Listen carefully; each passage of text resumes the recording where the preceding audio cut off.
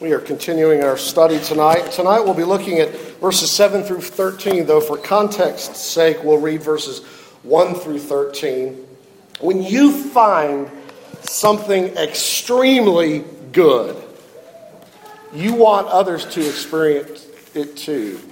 Some of you had that experience over Thanksgiving. With a fork in your hand, you pointed at somebody and said, "Have you tried this pie? You've got to try the pie." It was so good, it had to be shared. The point is, good news, good things, but also good news, is its own motivation to share good news. One of the chief reasons we don't share the gospel with others is because we don't find it satisfying ourselves.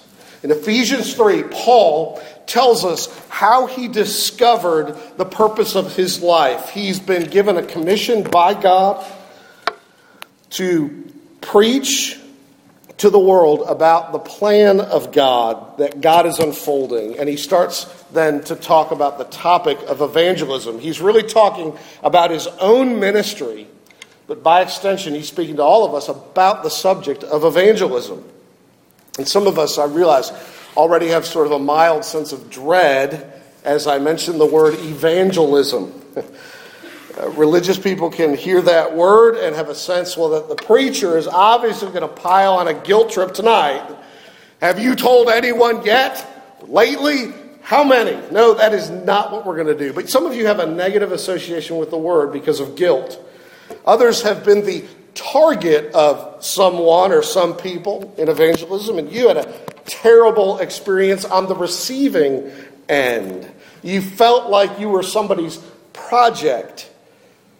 There's something wrong, friends, when those are our two chief reactions to the idea of telling others about the unfolding of God's mystery. The Bible, on the one hand, never attempts to motivate you by guilt.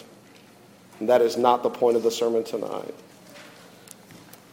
And to those who say, oh, well, the preacher wants me to get on a soapbox and get in somebody's face. And no, that is not what we want you to do. And if that was your experience, how horrible.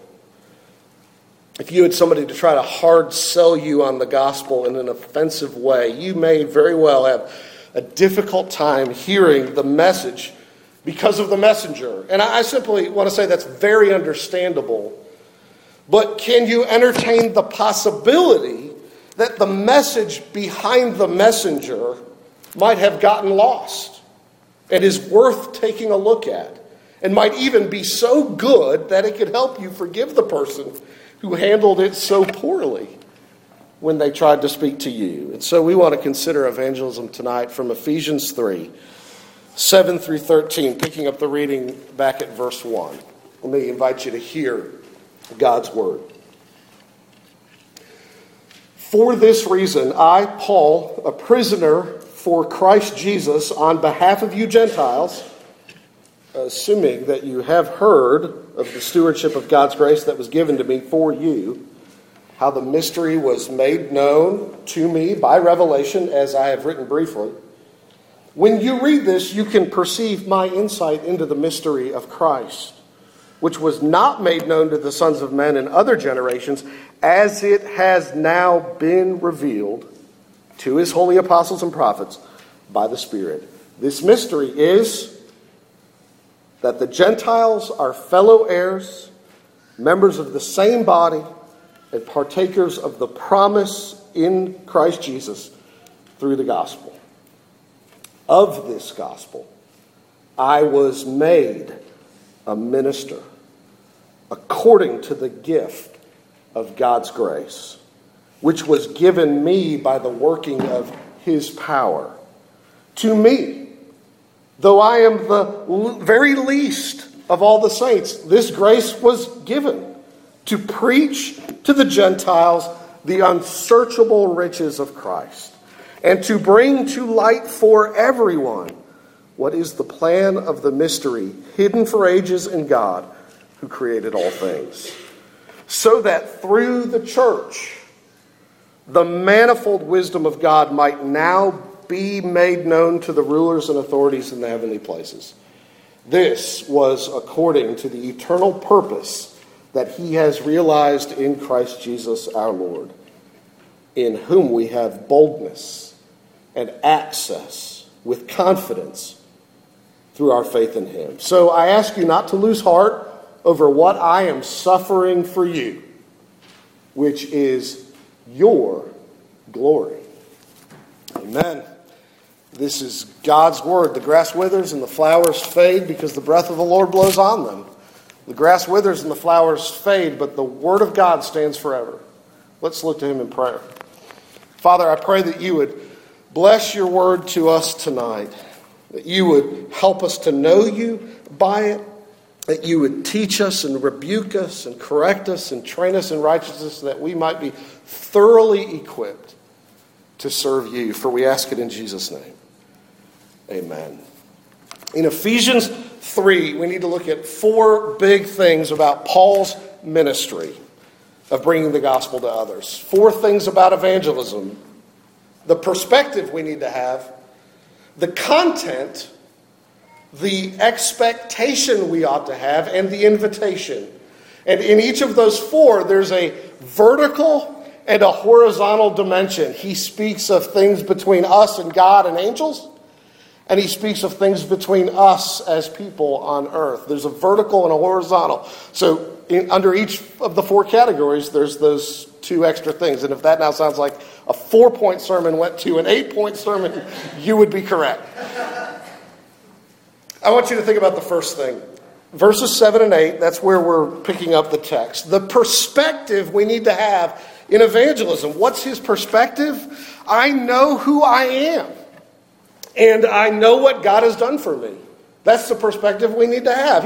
He knows the grace of God. Of this gospel, he says, I was made a minister according to the gift of God's grace. You know that Paul was sort of the preeminent New Testament example of opposition to the gospel. He was the persecutor of the church. He chased Christians down, and now God took somebody who hated Gentiles most into somebody who loved Gentiles and wanted them to know the good news of the gospel. It's an amazing thing, and Paul knew that had happened not by accident, not by his own smarts, wisdom, spirituality. It had happened by God's grace. Paul knows that what he's doing now isn't something done to gain God's favor. He knows that the work will get done without him because God will get his work done one way or another. He knows what a privilege, however, it is that he gets to participate in that work that God is doing with people. It's a reminder to us here at the very beginning that we're not doing a noble thing for God, even in sharing the gospel with others. God has done a noble thing for us, and that's what we're emphasizing. There's no bragging rights here. It would be absolutely unseemly to boast in sharing the gospel with others or to boast in their response to that gospel.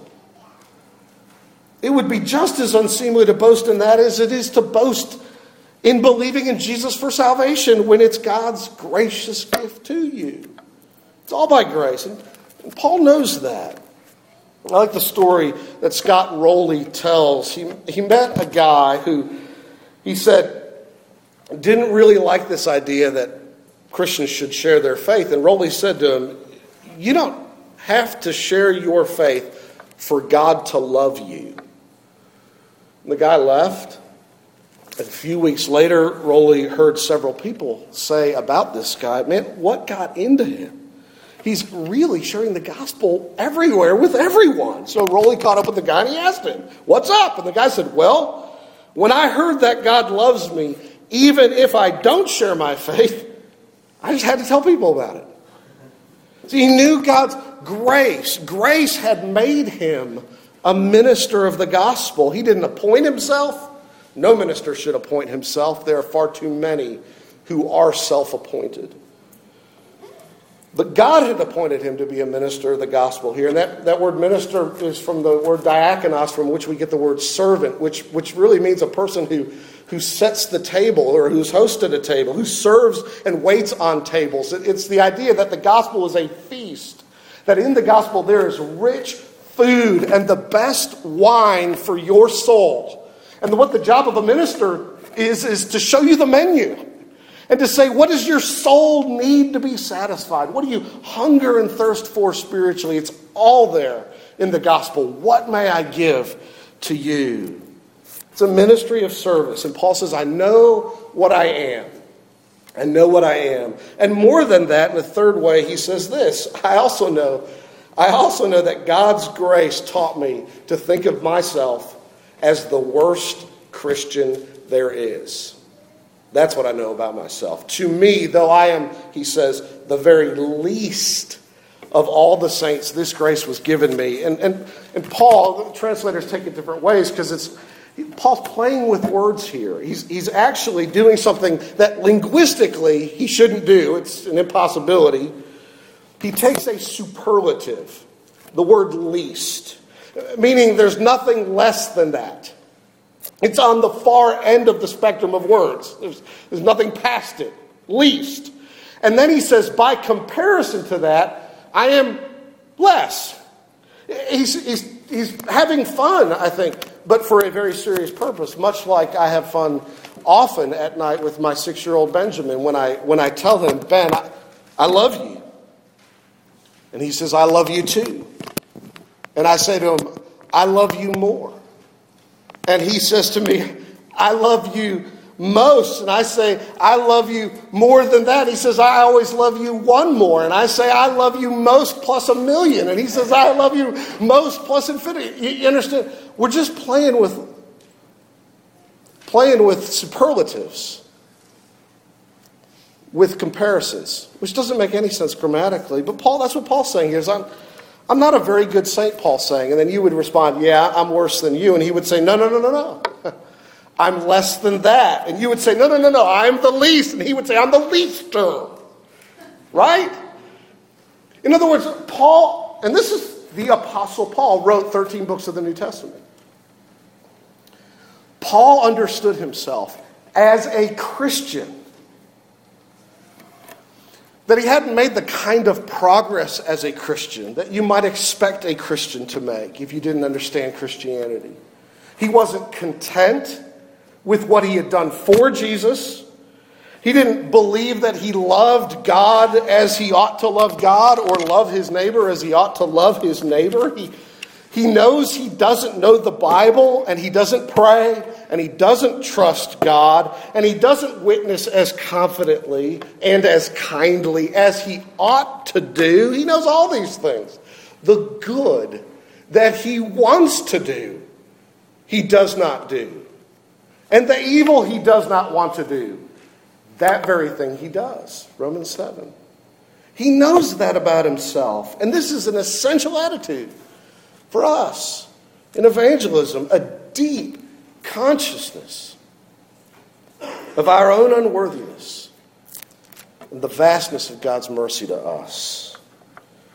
That will help you in so many ways, friends. One of the ways it will help you is this. When you have come to faith in Christ, the longer you know the people who shared Christ with you, the longer you'll see them and their sin. And perhaps you'll be tempted to question the truthfulness of the message they passed on to you. And Paul says, listen, don't abandon or boast in those who shared it with you. Don't abandon them when they disappoint. They're sinners. Don't boast in them. They're sinners. We boast in Christ. So a good evangelist, friend, is this. It is one poor beggar telling another poor beggar where you found bread. That's all it is. That's the perspective we need to have. Notice, friends, how all of that overcomes our fears that make us reluctant to share the good news. Because some of us will say, I can't do this. I've got to be a better Christian before I talk about the grace of Jesus with others. I can't be the one to say it. Somebody else has to say it. Say it. Listen, don't talk about the grace of Jesus as if it is something you have conquered and mastered and lived perfectly in light of, and thereby give the subtle impression to others that you really understand the grace of Jesus and live in it well. What you are calling people to, friends, is to understand the grace of Jesus in the midst of weakness, in the midst of continuing failure, in the midst of continuing neediness. You don't have your act together. The Apostle Paul didn't have his act together. Stop saying you'll tell somebody when you have it all together. Jesus is a better Savior than you are a Christian, and he will always be that. That's the perspective we need to have. And the second thing you see is this: the content of the evangelism. What's his message? Verses 8 and 9. What's his message? Well, it's vertical and it's horizontal. On the one hand, it's vertical. It's about Christ. Verse 8, to preach to the Gentiles the unsearchable riches of Christ. But it's also vertical. It's also this: to bring to light for everyone what is the plan of the mystery hidden for ages in God who created all things. Those two things. That's his twofold message. That needs to be our message. So what do you share? Well, you share about the riches of Christ. You don't need some packaged formula when you share. You just need to talk about Jesus and why he's good. The gospel means good news. It's news of an event, an accomplishment, even a victory, something that's happened. That brings joy to those who understand it and receive its benefits. It's not a message about morality. The gospel isn't shape up or God's going to get you.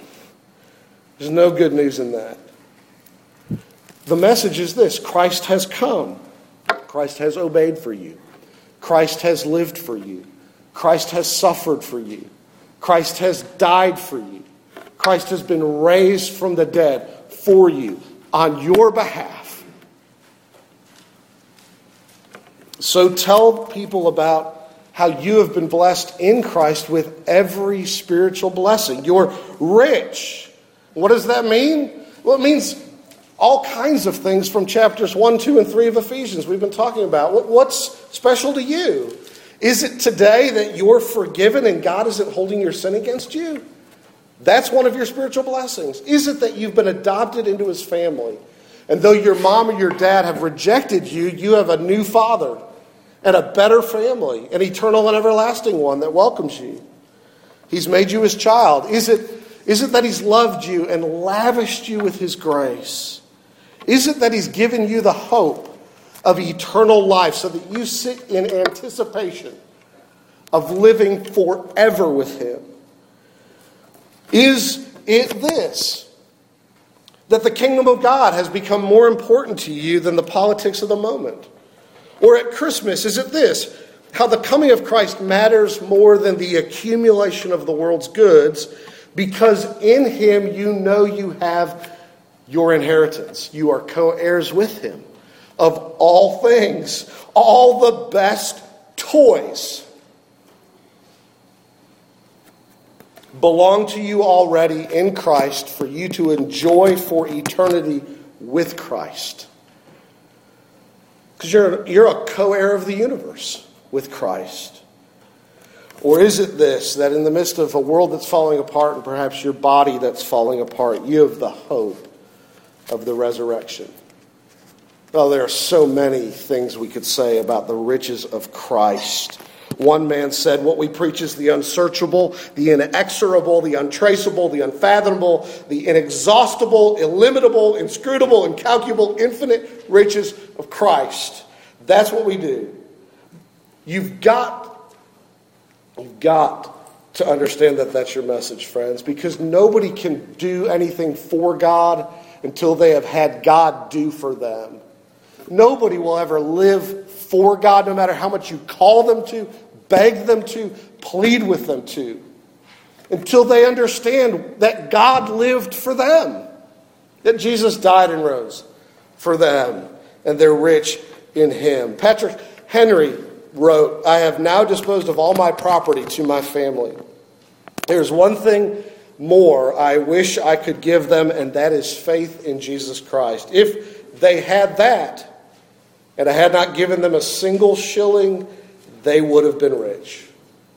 And if they had not that, and I had given them all the world, they would be poor indeed."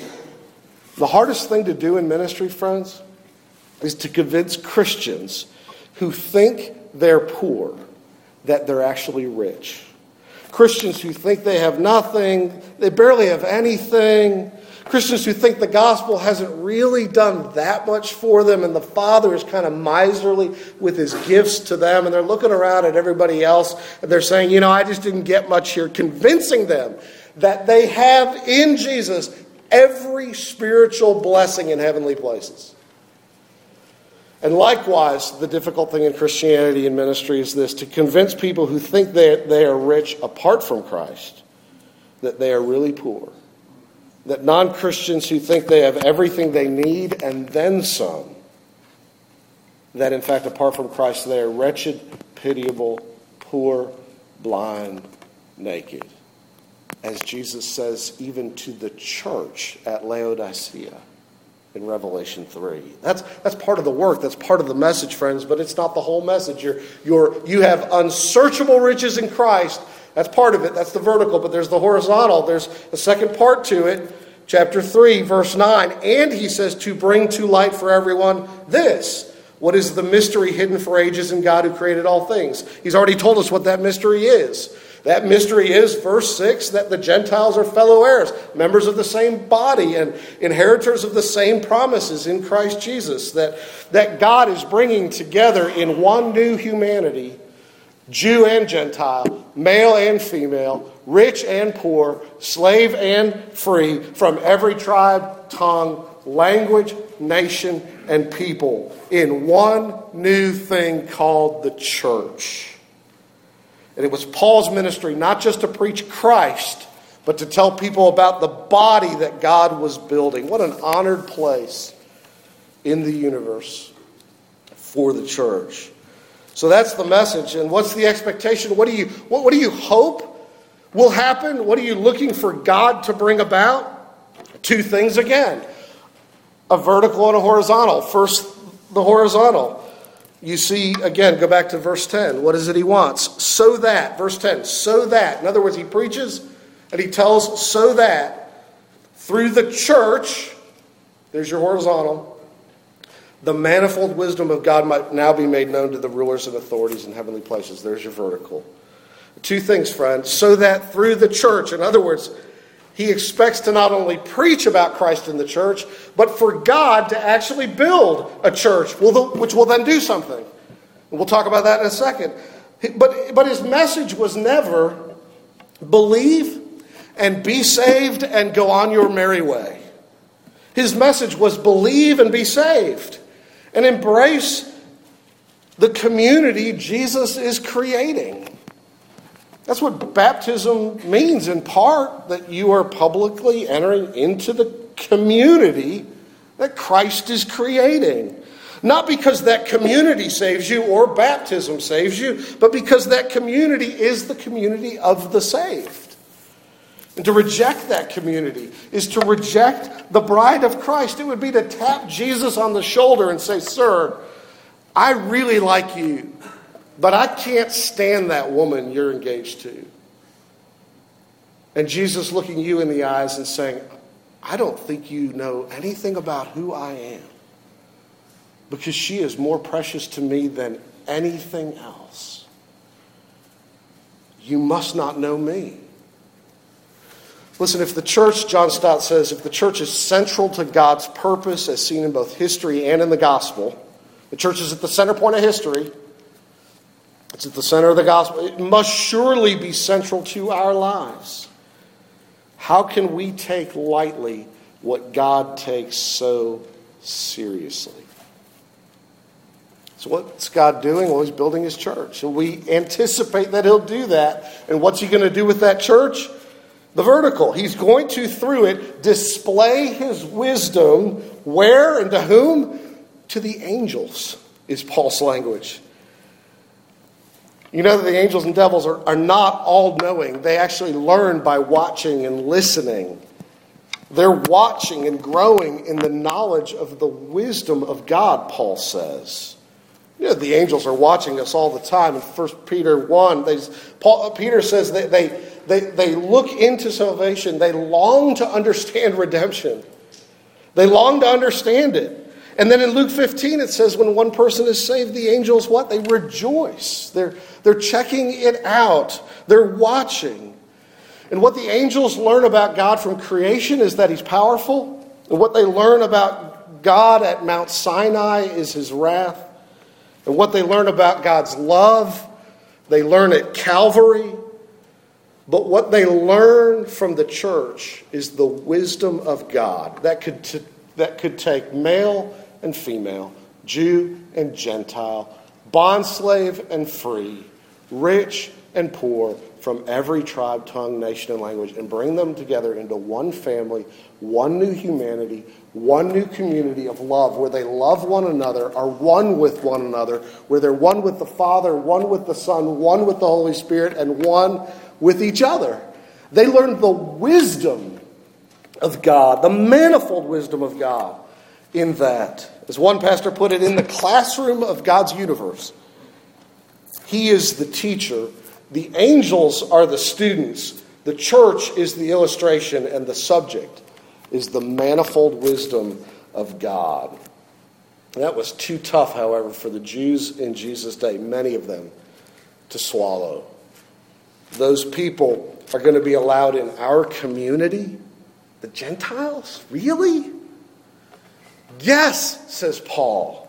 The whole point is the inclusion of the outsider.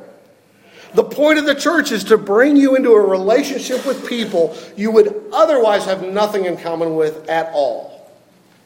And a church that is dominated by people who look exactly like you, who come from the same socioeconomic class as you, who only listen to the same music as you, who only have the same likes as you, who are only the same age as you. A church like that would be something less in its essence than what Jesus intends to create in his church. This religion, Christianity, is about bringing you into a group of people with whom you have nothing else in common except Jesus.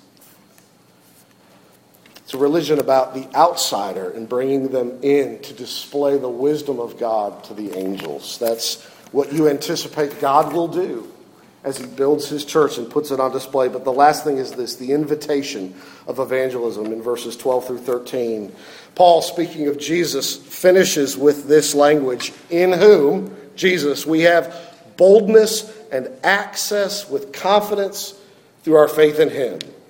Verse 12. And that's the vertical. And verse 13, so I ask you to not lose heart over what I'm suffering for you, which is your glory. That's the horizontal. Okay, why do I say invitation, and what do I mean? Well, I say this, the invitation is not an altar call.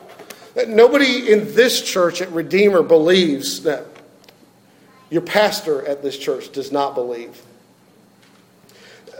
that you need to close your eyes, raise your hand, or come forward and kneel, walk down front, or do any of those things in response to Jesus. It's not the invitation of a one-time event, even praying one prayer and never looking back or praying again. That is not the invitation. The invitation, Paul says, is this.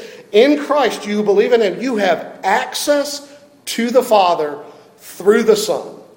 And it is an invitation to begin using that access again and again and again as you actually live like a Christian. Without Christ, you don't have that access. With Christ, you do have that access. In other words, you don't have this access if you jump through the right hoops, if you shape up, if you get more pious. You don't have it if your emotions are all together, if your disposition is calm, because the kids are napping, or you're 2 hours into a quiet time and you finally feel like you can pray and talk to God. You don't have access by the mediation, friends, of your mood, your feelings, whatever music you're listening to, whatever spirituality you think you have, or even whatever success you have at obedience. But you have this mediation in Christ. He is the only way to God the Father. The only way to God the Father is through God the Son, by the help of God the Holy Spirit. And grace has captured your heart when you know that you have access to the Father with boldness and confidence, not timidly, not reluctantly, not just when you think you are doing well, but when you have just done poorly. Because your mediation is not your obedience. Your mediation is Christ. He sees you safely to the Father. This is how you can go, having just failed in miserable sin. You can go immediately from that and say, Father, help me, forgive me, change me. I did it again. Because you appear in His presence not on the merits of your own righteousness. You appear in His presence on the merits of the righteousness of Christ. Do you believe in Jesus, friends? Then you can talk to your Father without fear. But then there's this invitation. It's an invitation to purpose and meaning in life. That's not how Paul puts it in verse 13. But would you look at Paul's language here for a moment? Paul winds it all up and says, so I ask you not to lose heart over what I am suffering for you, which is your glory. And do you see what Paul is saying? Paul is saying, do you guys remember that I was the one who persecuted the church and imprisoned Christians, and now I am imprisoned on behalf of Christ and His people, and I am glad to be there for you. I am glad to suffer for you. It is your glory. I'm glad to suffer for you because it advances the gospel. I'm glad to suffer for you because this is where the King wants me. I'm glad to suffer for you because it shows how important you are to Jesus. It's your glory. And in a way, what he's saying is this: I've got something worth suffering for, worth dying for. And so I've got something worth living for. Something that in life really matters. Purpose and meaning even in suffering and imprisonment. Grace has captured your heart, friends, when you are willing to suffer loss for the sake of seeing others saved. The loss of time, the loss of treasure, the loss of reputation, the loss of convenience, the loss of liberty. And I don't know what kind of suffering you are enduring that God has you in right now, but if you are a Christian, He has you exactly where He intends for you to be at just this moment. Not everlastingly, but at this moment for His glory, for your eternal spiritual well-being, however you can't even see it, and for the good of His church. And you may not realize, friends, what illness or betrayal, what heartbreak or setback or disappointment you will face in the year that is to come. But I know this: when you face those things, you will have, in the opportunity as you face them, you will have the opportunity to be a blessing to God and His church in those sufferings. That's what you're invited to through faith, a life of access to the Father through the Son, and a life which matters, even the worst things. Let's pray.